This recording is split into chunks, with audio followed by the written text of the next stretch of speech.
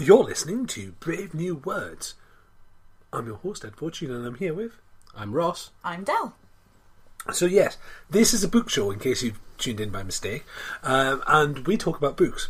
So on today's show, we're going to judge some books by their cover and dive in to a whole pile of books that we have. Let's not limit ourselves. We can dive in. We can dive and dial in, but mostly we dive in a Scrooge McDuck style way. It's a kind of, yes. That is the problem. And our younger audience have no idea what we're talking about. Scrooge McDuck is sort of like a not evil Donald Trump. So, shall we get on with the jingle? We can. A lovely jingle.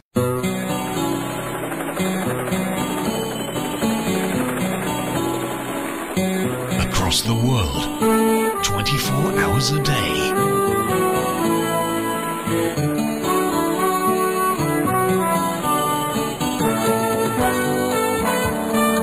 This is Fab Radio International. That was a jingle. Wasn't it lovely? Good jingle. Right, so by the by, before we start, you can follow the show on Twitter at Radio Bookworm. You can find us in the Super Secret Book Club, Brave New Words Super Secret Book Club on Facebook. You should definitely join that, and you should get all your friends to join that as well. They'll get annoyed by it, but do it anyway. And you can follow us on Tumblr. I think we have an Instagram somewhere as well. We have, I think we have this ancient guy attached to the roots of a tree that send messages across the world, or maybe that was a dream I had. But yes, we have all of those things as well. Get in touch with us on social media. If you are listening to the show on the iTunes, please comment, share, subscribe, that sort of thing. Comments are really good, and you should really do it, because it'd be lovely if you did. And if you're listening to us on the Wonky Spanner, hello Wonky Spanner listeners. So, shall we dive into the Judge a Book and judge some books by their cover? Yeah, let's judge some books by their covers. I'm kind of tempted by this one. Shall I start? Right, so that's an ARC. You should explain that it's an ARC. It's an advanced review copy. Well, yeah, the front of the cover. Don't trust this book. Don't trust this story. Don't trust yourself. It's Sarah Pinborough's Behind Her Eyes. And whatever you do, don't give away that ending. Okay.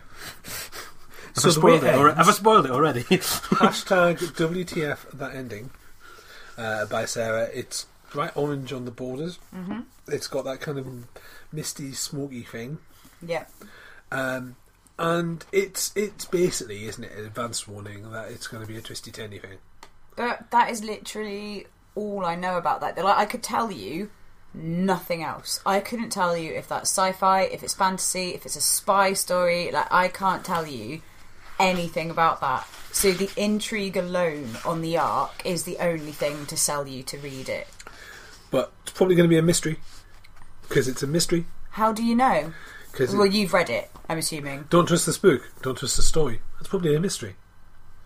Could be. It's also Sarah Pinborough, so it's going to be about murder. You open it and it says, "Three can keep a secret if two are dead." Yeah, okay, we know where we're going with this. Words don't just cover it. All I can say is thanks. That's the dedication. And the first line is, pinch myself and say I'm awake once an hour. Look at my hands, count my fingers, look at the clock or watch. Look away, look back, stay calm and focused. Think of a door. This is Sarah Pinborough. She wrote 13 Minutes, which is one of my favourite books of this year. 13 Minutes is a twisty turny thing that exceeds all your expectations and then totally drives you into a bus. If you've watched Black Mirror recently, the TV series Black Mirror, 13 Minutes is probably one of the more grounded 13 Black Mirror style stories, is the best way to describe it. It's that sort of thing. Shut Up and Dance, though they're not like each other at all, it has the same sort of twists and turns. And if that means something to you, excellent. If it doesn't, it means that you should either read more Sarah Pinborough or watch more Black Mirror, or both, but not at the same time, unless you can do that, in which case, cool. Books. I'm jumping in. I've picked one up. It's called A Head Full of Ghosts by Paul Tremblay. It's kind of got almost like a concrete-esque cover. There's an upside down crucifix and some vines with some thorns. So I would assume there's maybe something kind of fantasy horror maybe from that is what I would take. Basically the first thing you see there is it says Stephen King in massive letters at the top, so that's who the quote's by, which therefore kind of just keeps that going and pushes that a little bit further. So yeah, I would assume a thriller of form. I don't read a lot of thrillers, so I wouldn't necessarily read it, but if you did, I think it looks intriguing enough that I would. Like, it's tempting enough if it is your genre, and that is how I would judge this cover. We've had Paul on the show. He was been one of our lovely authors. Aww. And it is indeed about ghosts and exorcism. Cool. So, yeah, that was not too far off. I've picked up, it's a book with the Warhammer 40,000 Imperial Eagle on it. It says in the back, Legends Collection, Warhammer 40,000. I think it's a print version of a Sisters of Silence story that Battle Library produced a couple of years ago, judging by the inside. Now, if memory serves, the Sisters of Silence, who have taken a vow of silence and never speak or communicate, the audio they produced for that was 1 hour and 15 minutes of silence.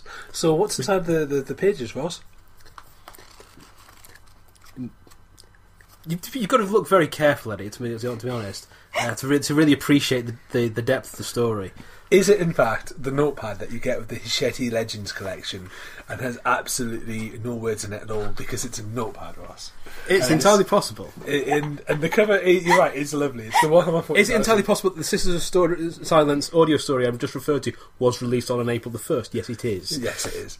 And this is, in fact, the notepad that you get with the Legends collection, but it's got a very lovely Aquila on the front. It has. And if I didn't know the Warhammer 40,000 world, I'd assume it was something to do with either Rome or Fascism, which, again, is kind of close to the mark when it comes to Warhammer 40,000. So it is a lovely cover because it's that foul leather bound thing. But the contents are, well, there's nothing there. It's the entirely blank pages. Yeah. So very, very well done. Or it's Secret Ink. Or it's Secret Ink. Edsco? I was going to. Not Edsco. Oh, you're just handing out books? I was going to hand out a book, but I was going to grab this one, which is The Complete Orsina by Ursula Le Guin.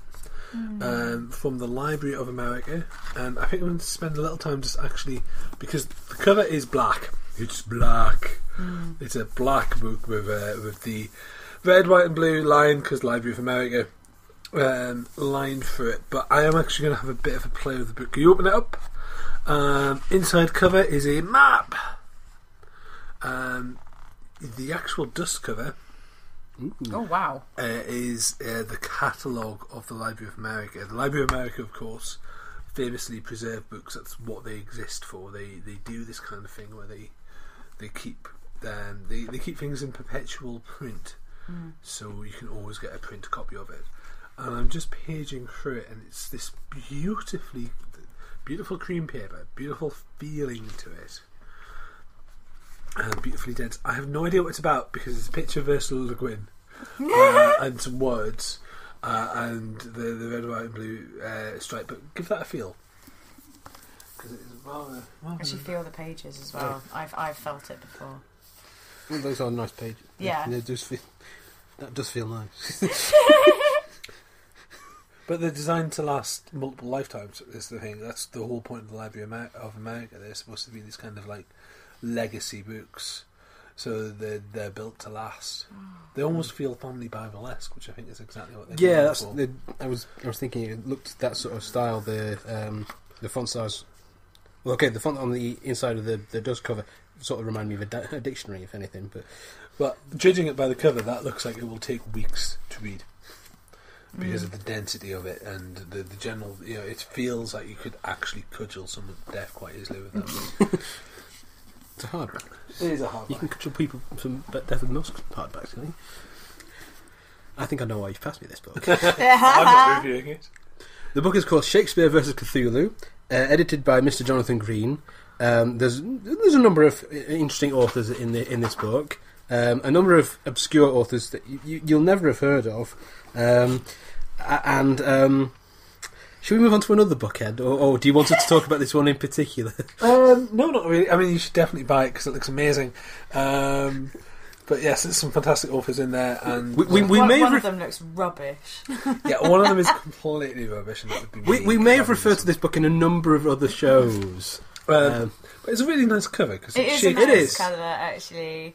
You look at it; it's Shakespeare being attacked by tentacles. So Yeah. You can't get really. I like that it's not actually crazy Cthulhu in your face. Like, it's just tentacles. Like, it's a nice nuance as opposed to a smash. But yes, it's almost all. Well, no, all of the authors except one are amazing, brilliant writers, and then there's me. So they. Right, I have picked up The Creeper Man by Dawn Kurtagish. Yeah, that's it. It's the cover is literally a little girl with ink superimposed to be running down her face. Like, it doesn't look like it's actually on her face. I would assume from the cover that, again, it's a thriller, just because of the fact it's a little girl and there's ink running on her face. The back blurb is pretty succinct as well. I've just got there's a man in the trees, a man with no eyes, but still he watches. That's the surprise. Stay away from the woods, it couldn't be clearer, but the trees are creeping nearer and nearer. Beware the creeper man. So that sounds actually quite interesting. A little bit freaky because of the fact that it's done in rhyme. Actually, that's caught my interest a lot more. I've already said I'm not normally like a thriller or horror reader, but I would potentially read this simply because it rhymes. And then the praise on the back is for a different book, not this book, but the quotes are R.L. Stein and Christopher Pike, so it's probably quite indicative of the sort of story this is going to be. Is it for what are the quotes on the back for?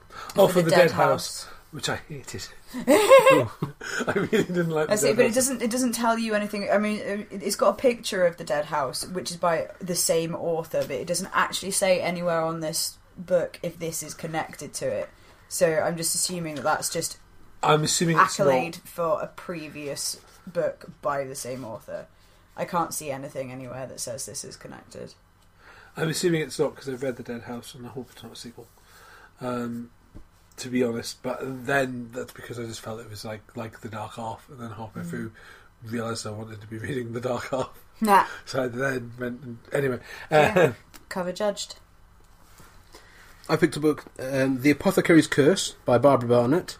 It's again, I've got an ARC. We've got a quotation at the top by Jana Spenson. A new narrative world, lovingly furnished, with the craft and care of an older time.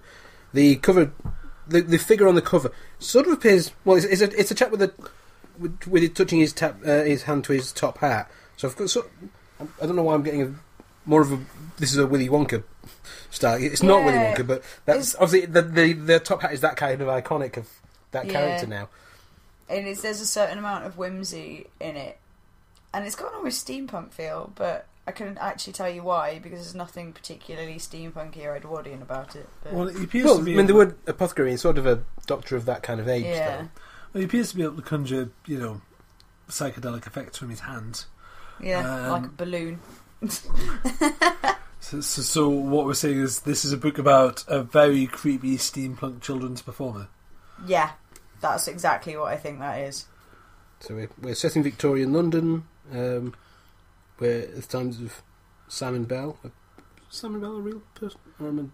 Is his character in the Probably is a real person called Simon Bell. and probably If you're listening to the show Simon Bell and you want to get in touch, then I tell you what, if you're actually called Simon Bell, we will send you this book. Get in touch with us at Radio Bookworm and we will post you. If your name really is Simon Bell, you can have this book. There we go. No point me taking that one home now then. It's fine. I think we have more than one copy, so feel free. Any more reveal from the back? Are we correct? no, there's a character. Simon Bell appears to be the main character. Oh, cool. Yeah. So Simon is involved. Using certain magics. He's trying to cure cancer. Not necessarily successful. So not a children's entertainer then? Not really. No. Okay. and has different conditions it needs to work through. You could be moonlighting as a children's entertainer. Yeah, I thought you were going to say it could be moonlighting and a cancer cure, as you do. Cool. I have Night Without Stars by Peter F. Hamilton. Before even looking at it, this is huge. That's huge. This is huge. Why is it so big? Because apparently we can kill people with it. But the thing is, I will judge the cover, but I've opened it up, and the margins are also very large. So I think we all know how I feel about that one. But the multi-million doesn't copy need bestseller. padding, does it? So I'm assuming this is a reprint. Multi-million. Is what? No. He's a multi-million bestseller. Oh, as in he is a multi-million bestseller, not the book is right. Okay, fair enough. It has a picture of a planet and then some form of projectile with the laser out the back of it, and a moon and a lady's face behind the planet. So it's either about really tiny space travel, or well, the planet is the size of her face, or it's not to scale. She could be very large. Yeah, I couldn't tell you anything about the lady. I don't know if she is an alien. I don't know if she is on the ship. But I would assume, therefore, that this is a space story and that maybe the protagonist is a lady. The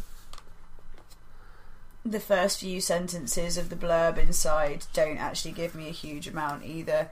From the cover, if I was, as I have just picked this up, I'm not intrigued enough to read it.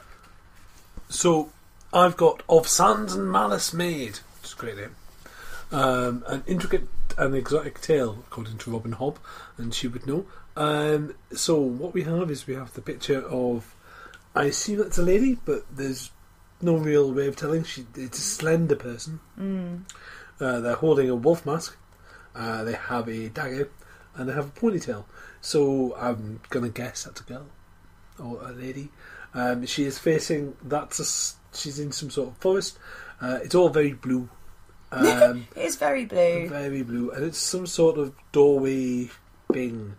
So my initial guess would be that this is a fantasy novel. And what I like actually is that the female character has her back to us, but it's not a sexy character. Yeah, no. She's not a sexy lady. She's an assassin, I'm guessing.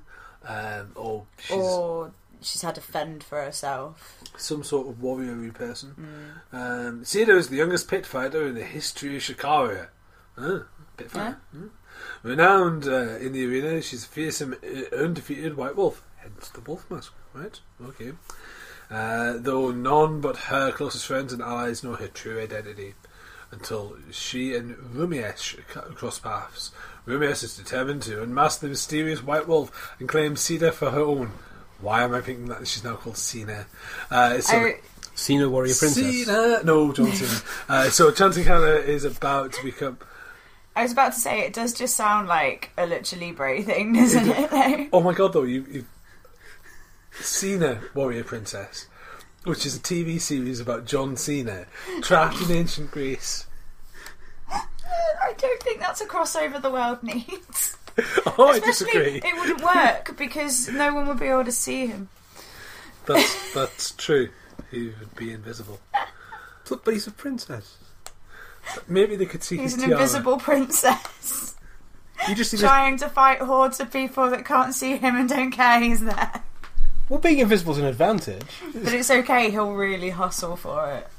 He will. Is You'll be it? able to see the crown floating around. Is it power, hustle? I can't remember. Something hustle, loyalty or something. I glaze over when John Cena appears on television. Thing is, I don't hate him.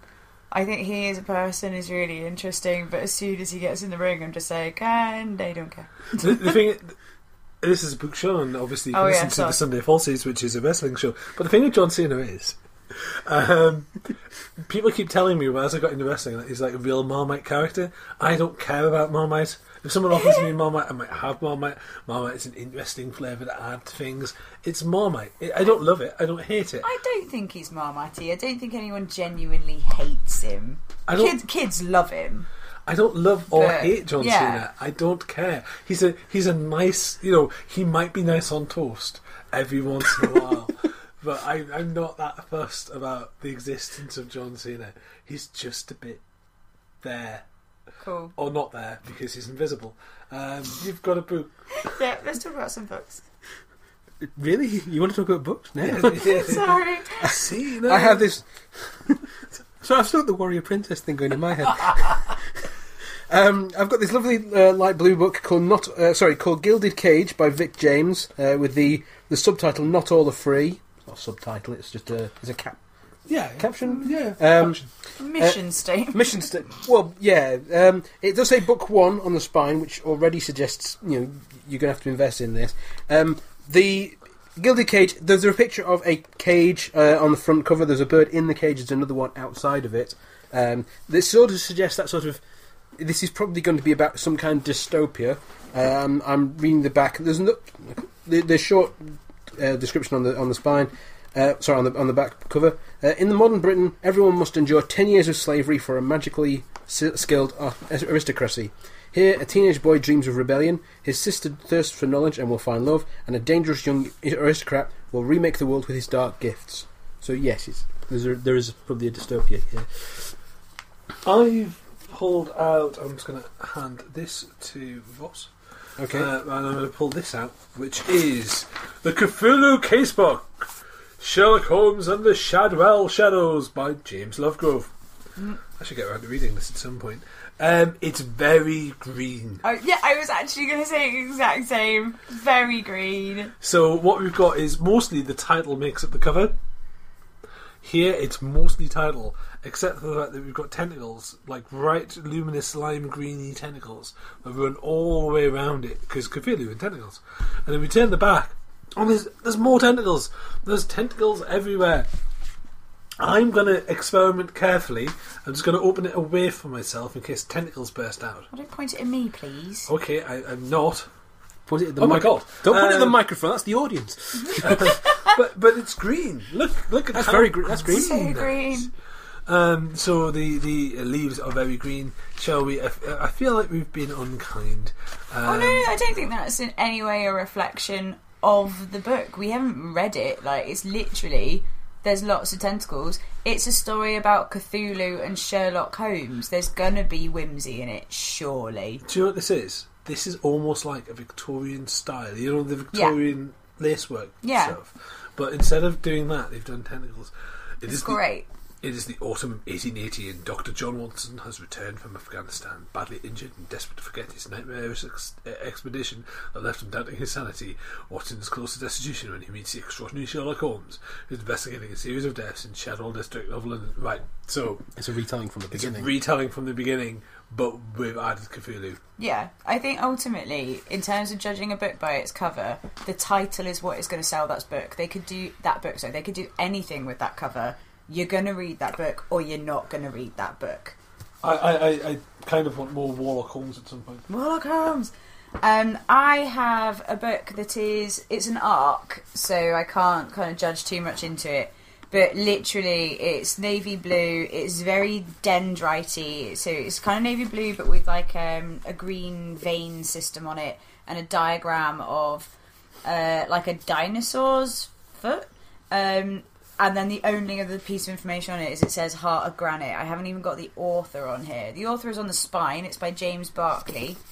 I don't know. A dinosaur-y story? It looks quite scientific, so I would go with fantasy future where there are still dinosaurs. When I actually read the back, I've got one man, one brief conversation, a whole world of trouble. The world has become a battleground in a war which no side is winning, but for those determined to retain power, the prolonged stalemate cannot be tolerated. Max Halloran is living the brief and glorious life of a hunter-killer pilot. He's an ace in the air on his way up through the ranks, in love, and with his family's every need provided, Max has everything. Or does he? It doesn't mention dinosaurs. Maybe dinosaurs aren't a thing. You feel like they'd be a thing. I keep hearing wonderful things about Heart of Granite. I've not read it because the cover looks terrible. That's the thing. The cover because of the fact that the back doesn't mention dinosaurs, I wouldn't now read this. I'd read it if I thought it was about a future world that had dinosaurs. But because the back doesn't mention dinosaurs, it's confused me as to what this is going to be about, and now I wouldn't read it. I'm just looking... Right, okay, so the cover... I mean, it's only the Ark cover, but... I don't understand... That appears to be talons of maybe some sort of bird. And that's either... right, bird, dinosaur. Sort of nervous system.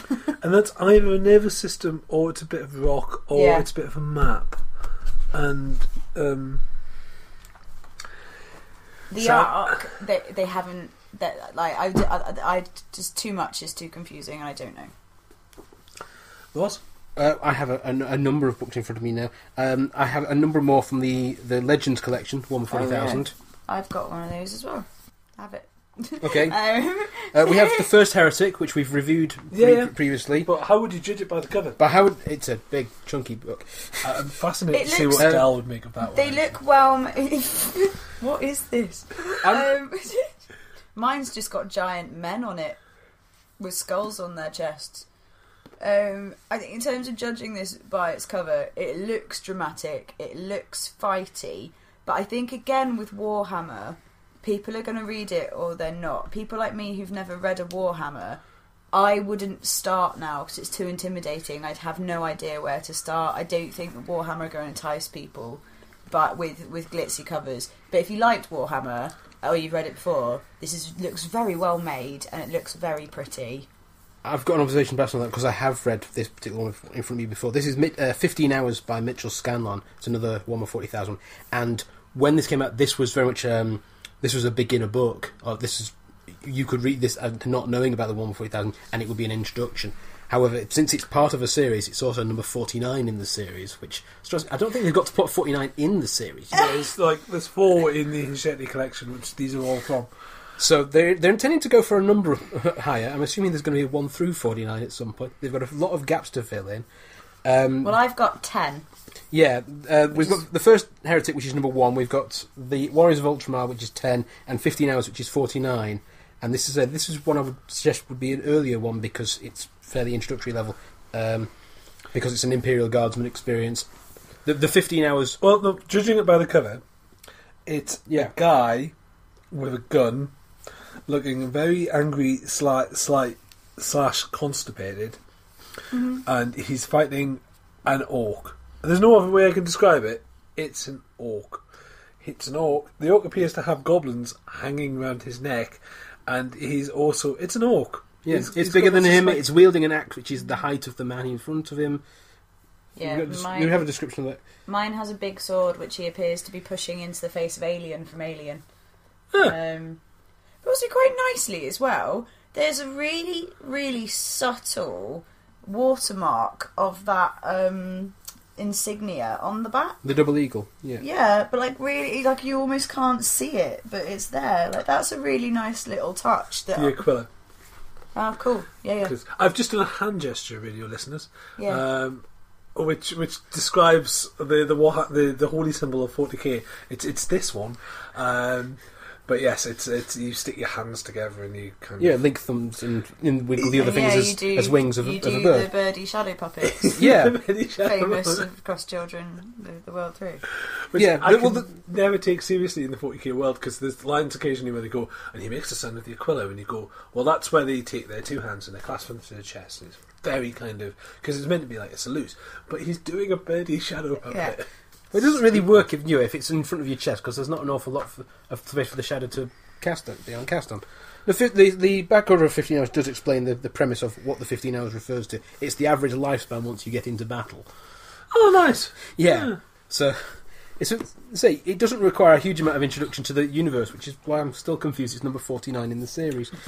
Shall we shall move on to other things. Del, do you have a... I have something called A Plague of Swords, and it's a picture of a ship being attacked by tentacles with a Celtic-y kind of design in the background. But there's also a knight with a sword riding what appears to be a griffin towards the boat that is being attacked by all the tentacles, and the boat looks pretty old. So I think this looks really fun.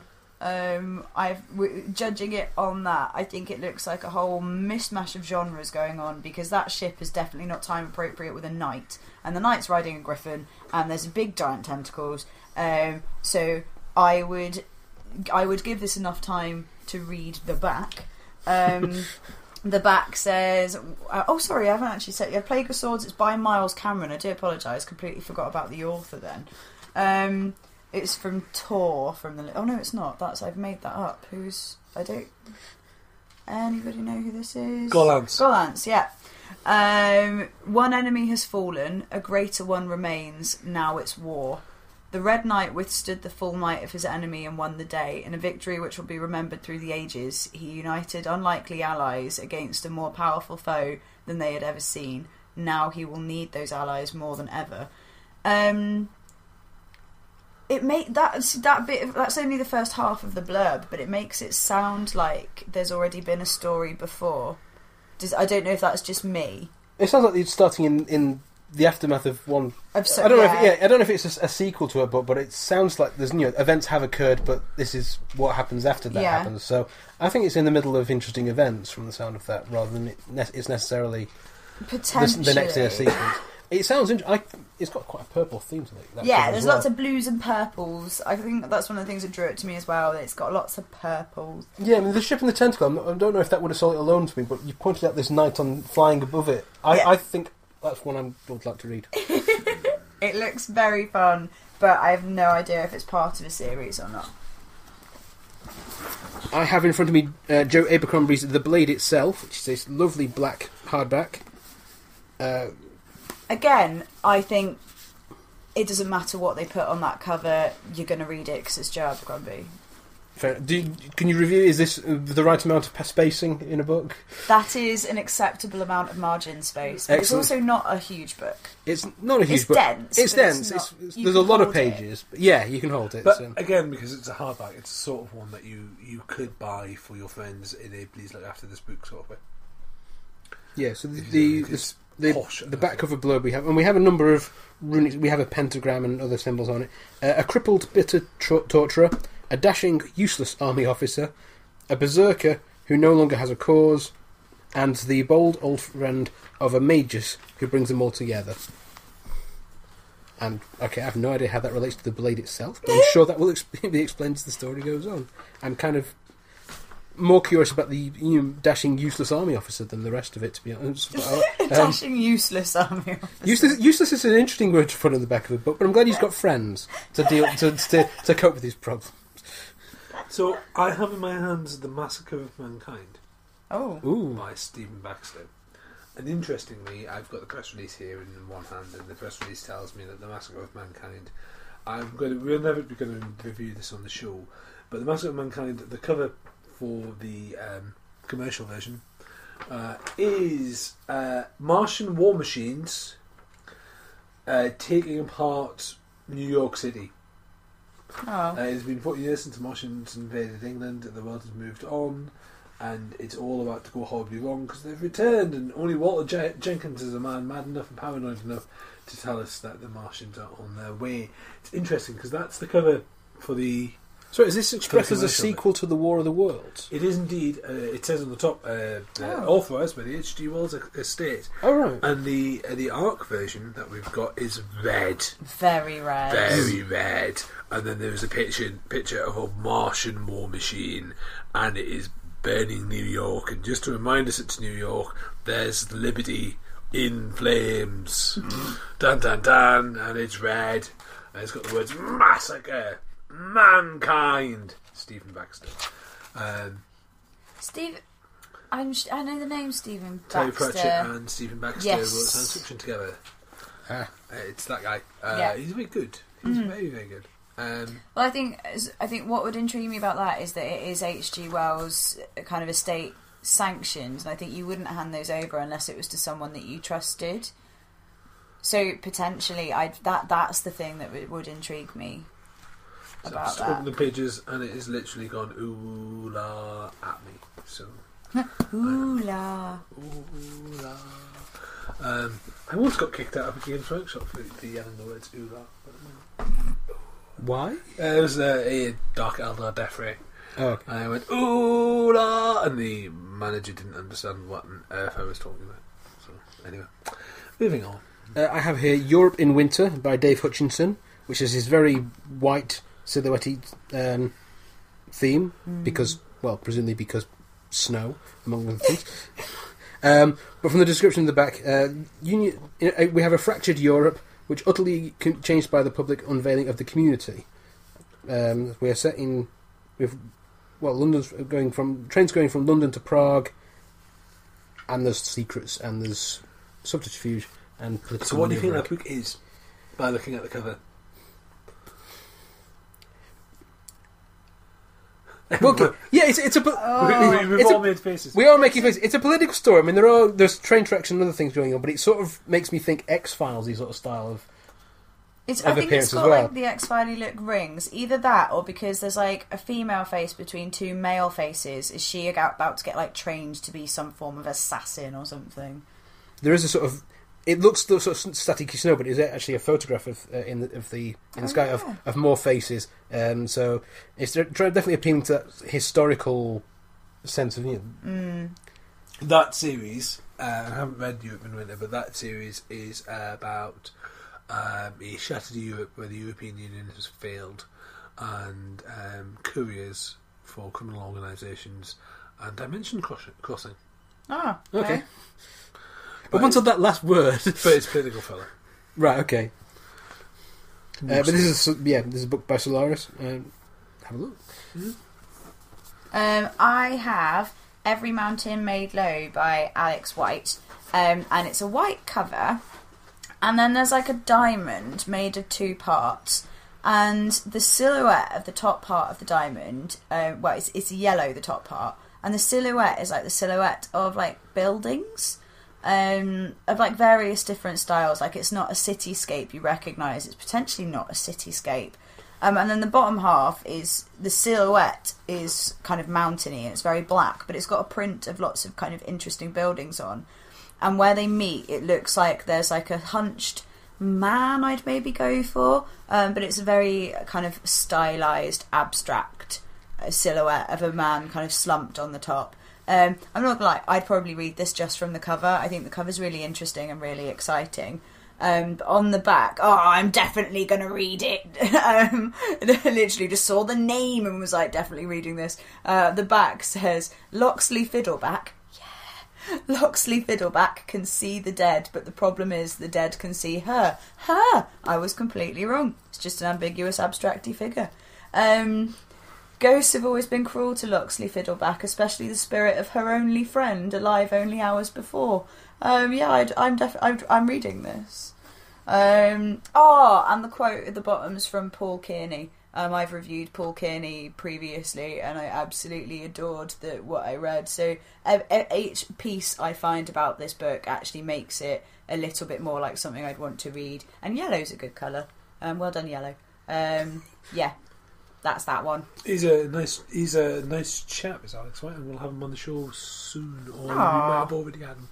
I can't remember. Have we had him on the show? Tell us, listener, because we can't remember. Where's producer Al when you need her? I'm holding Bridging Infinity. This is an anthology. It's edited by Jonathan Strahan. It features stories by Alistair Reynolds, Pat Cadigan. Shall I read the entire list here?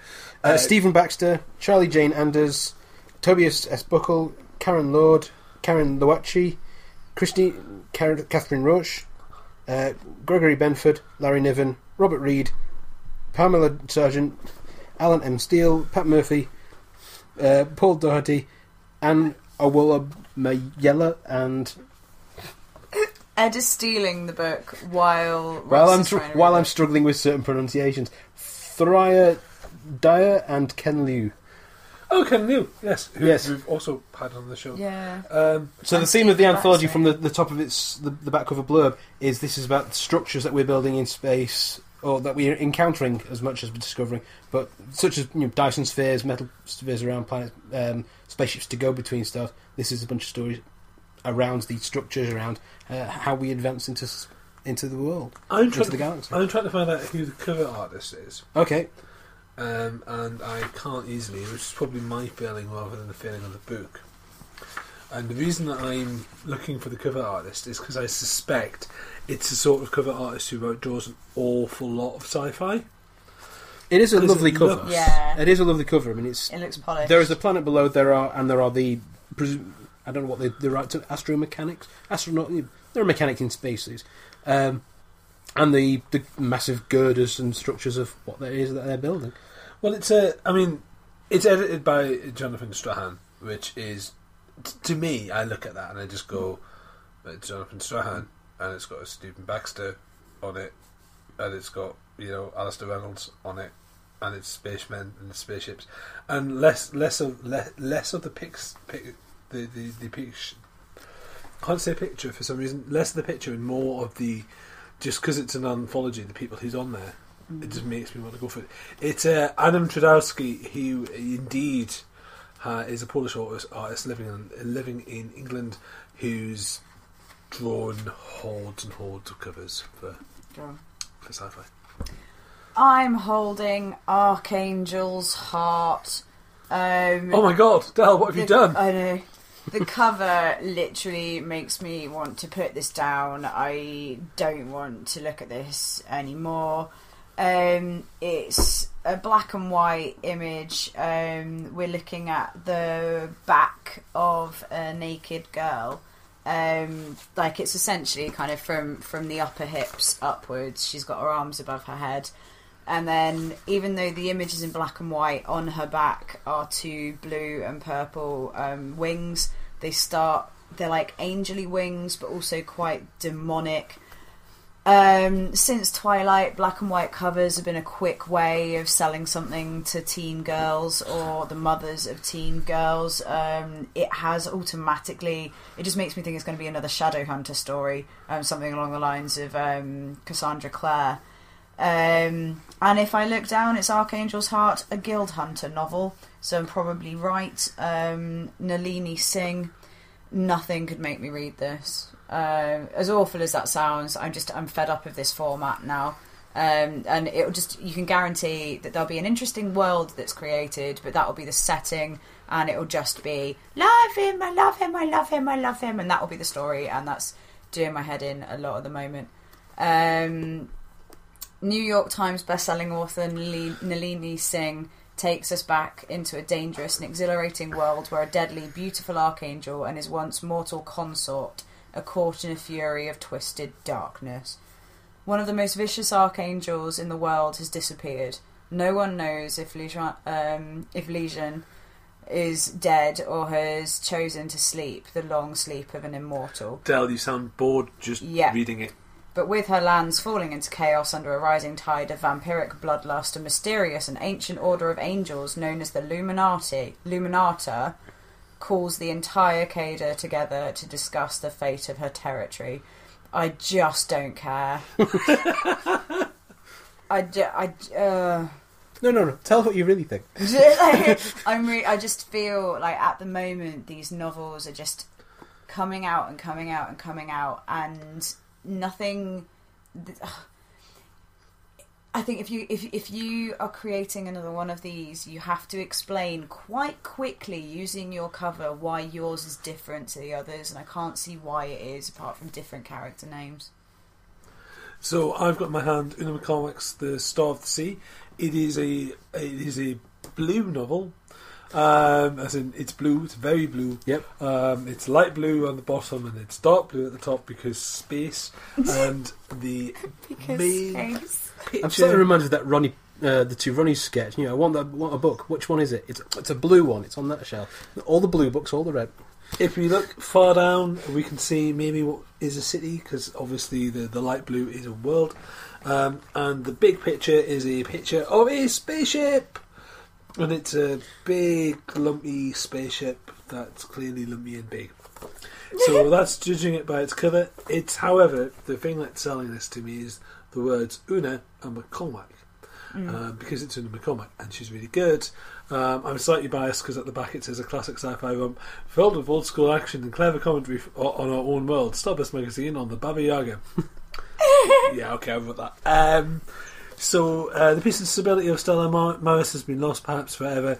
Weeks after Delia Walker found the remote world, trailing murderers and soldiers in her wake, more ships are coming, and now the impossible, a young woman claiming to be Walker's daughter, has come out of the weird portal, demanding passage off the planet. It's a sequel to the Weird Space series.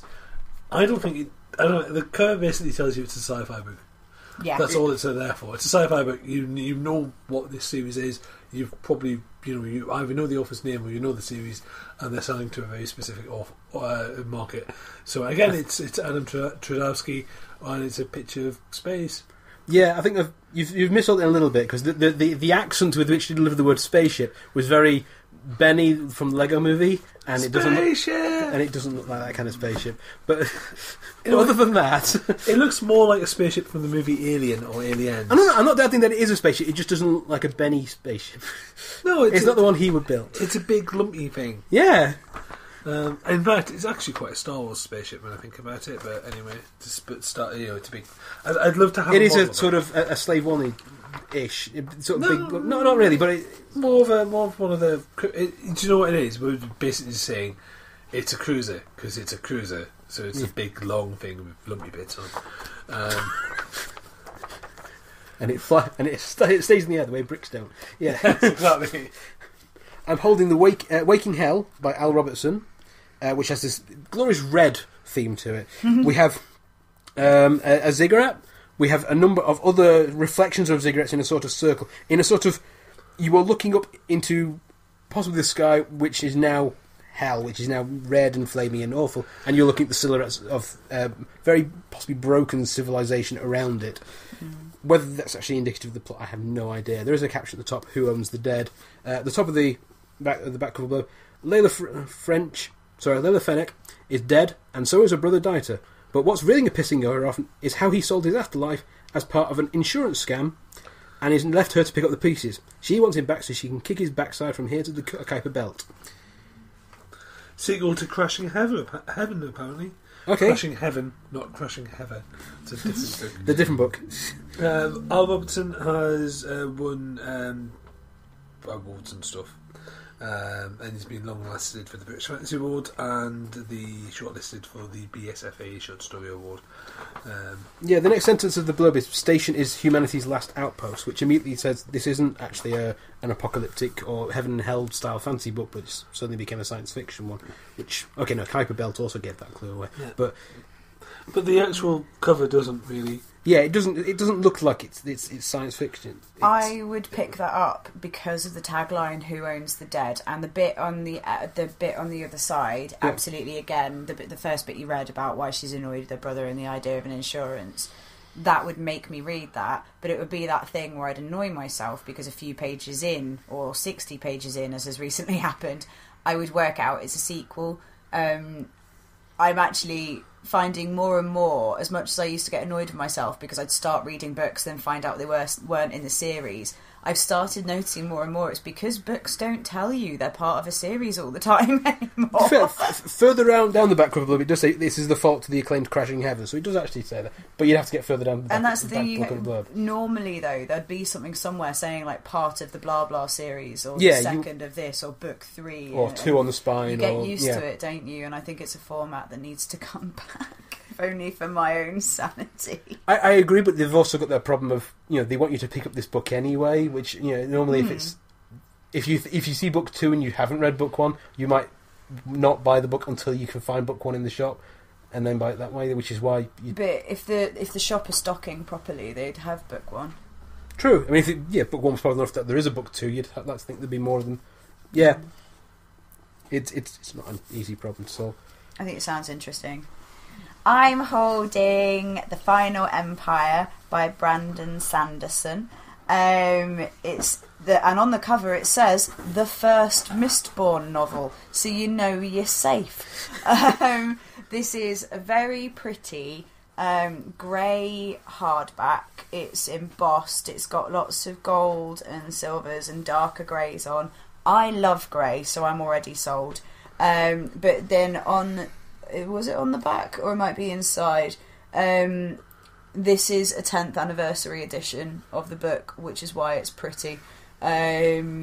So the back just says, for 1,000 years the ash fell and no flowers bloomed. For 1,000 years the scar slaved in mystery. Now a heist may be their unlikely salvation. Highly recommended to anyone hungry for a good read, Robin Hobb. The fact that it's a 10th anniversary and they've created a special edition for it already suggests that there's something that's going to be quite special about this story and would sell it to me anyway. But added to the fact that it's Brandon Sanderson, who is just getting bigger and bigger. It's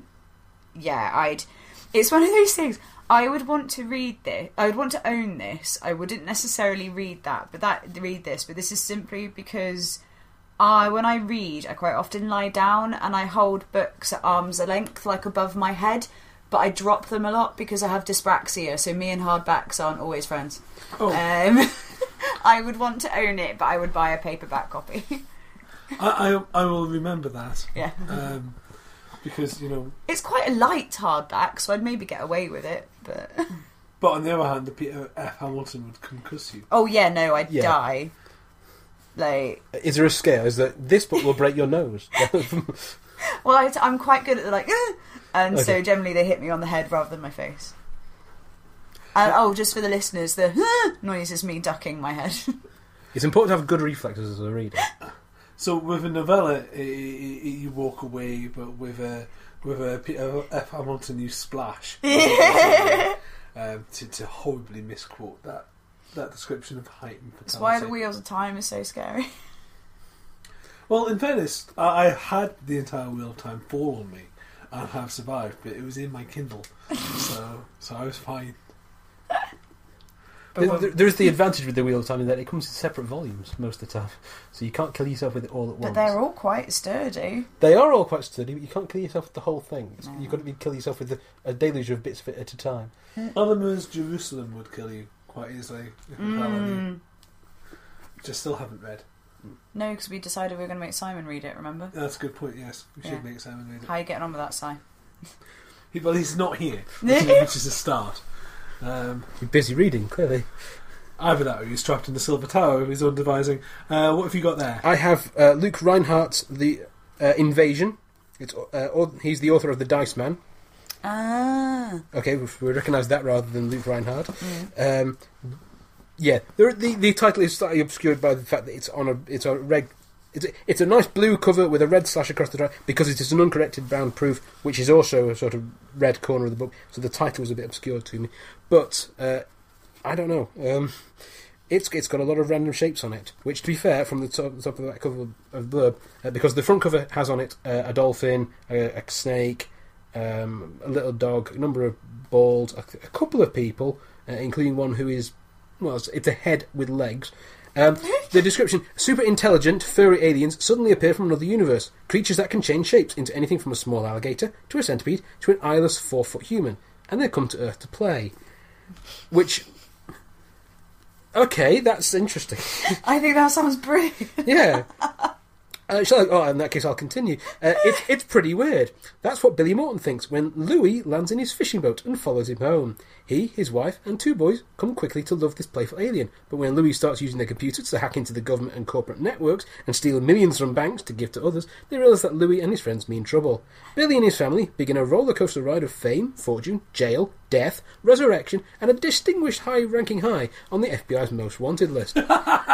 The government soon decides all of these aliens are terrorists. They must be eliminated. This monumental war involves the full weight of the American powers that be against Louis' much smaller team. They hope their games will help humans to see the insanity of the American political, economic and military systems. But the powers that be don't play games. They make war. Yes. So the caption at the top is a blackly comic amusement park of a book by Time magazine. This sounds mental. Yeah, and the book is by Titan Books. Oh, what have you got there? Is it another hardback? Yeah, it's another hardback. Have you concussed yourself? No. Have you dodged the bullet? I haven't been holding it above my head. Okay. I've got The Stormcaller by Tom Lloyd. I'm not gonna lie, Tom Lloyd sounds familiar, but I don't recognise the title. The only reason that I say that so kind of confusedly, is because this is almost the same as the Brandon Sanderson one that I've just talked about. This is a 10th anniversary edition, suggesting that this is an important book. And so I'm obviously just behind to know what it is. But this is the Twilight Reign series. This is the first book from it, so you'd be safe. It's a paler grey, potentially with a bit more kind of blue in it, so it's almost like a pale grey teal. It's very pretty. It's got kind of silver lightning strikes down it, so again quite tendrily, and like a dragon face, but that could be an emblem rather than maybe a dragon face. A land ruled by prophecy and the whims of gods, a man at the heart of a war he barely understands. He wields powers he may never be able to control. He's fighting for survival in a time of revenge. Sounds interesting. Sounds like a one-man band book, maybe. The quote on the back is by Adrian Tchaikovsky, so that's probably, again, quite telling as to what's going on. It's very pretty. I would happily own it. I don't know if that's been enough to sell it to me to read it, but like I said again, it's obviously special because it deserved a 10th anniversary edition pretty book. Yeah, I'm kind of curious by the phrase, it's a time of revenge. That sounds like a peculiar way to describe an era of some kind. So, I mean, okay, I don't disagree, it sounds a bit sort of, not a time for revenge, a time of revenge. Yeah. It's very interesting. So I have in my hand Prince Lestat in the Realms of Atlantis. Anne Rice. Yes! Oh god, this book. It's very large. I don't care. What? But it's a paperback. What? Oh yeah, it'd be safe. Oh no, it's totally going to be a hardback because this is an ARC version. Prince Lestat in the World of Atlantis. Come on, that sounds brilliant. Really? Yeah. Universal has brought Vampire Chronicles series for a film to be produced by the Star Trek team. Really? Really? That sounds amazing! Ed can't speak. He's kind of sobbing a little bit into the book. It's Anne Rice, though. Surely it being Anne Rice gives it a certain weight that there must be something to it. The thing is, I actually have read this book. Have you? Yeah, I have the ARC. Anyway, I've read this book. It's everything I expected. Brilliant. Is that good? No. But I'm not going to get into it right now because this is judged by its cover. You don't need to judge this by its cover because it's got Anne Rice in huge letters, Prince Lestat, and Atlantis. It looks ridiculous. Yeah. Spoiler alert. It's ridiculous. Why? Moving on. Okay, I've got here The White City by Simon Morden, who is proclaimed as a Philip K. Dick award-winning author. There's the caption of it, Make a Stand, Save a World. It's a lovely cover. It's sort of... Teal and orange. It's teal and orange. Teal and orange, okay. It's very pretty. It is. I mean, we have a boat on the sea with a single man piloting it. There is a eagle coming into land or attack from above, and in the reflection of the eagle underneath, we have a dragon curled around the top of the boat, looking very much like it's going to consume the eagle. So there's clearly hidden worlds in this. And the caption at the top of the back of the cover is possibly going to sell it. Let's face it, none of us deserve to be saved. Sold. Okay, you have that. It's a very pretty cover, though. Yeah. Yeah. I mean, we say teal and orange because that's what you get lots of movies in, but it's teal and orange. It's flipping teal and orange. Yeah, I mean, to be fair, it's teal of the of the sea. It's orange of the sun. It's not like these colours aren't significant for the things they're actually depicting. It's called The White City, which is an interesting name. It's by the guy who wrote Downstation. He won the Philip K. Dick Award, which tells me something about the style of writing, because, Philip K. Dick Award. Sold. We're running out of time. Because we've judged so many books. Too many books. Too many books. Shall we have a jingle? Let's have a jingle. That was a jingle. It was a jingle. If Jingle it was. you want your own jingle or advert, let us know. Get in touch with us at Video Bookworm on Twitter or other formats. You can also contact us via Starburst Magazine. And with that, I'm going to say goodbye. I've been Ed Fortune. I've been Ross. And I've been Del. And you've been the listener.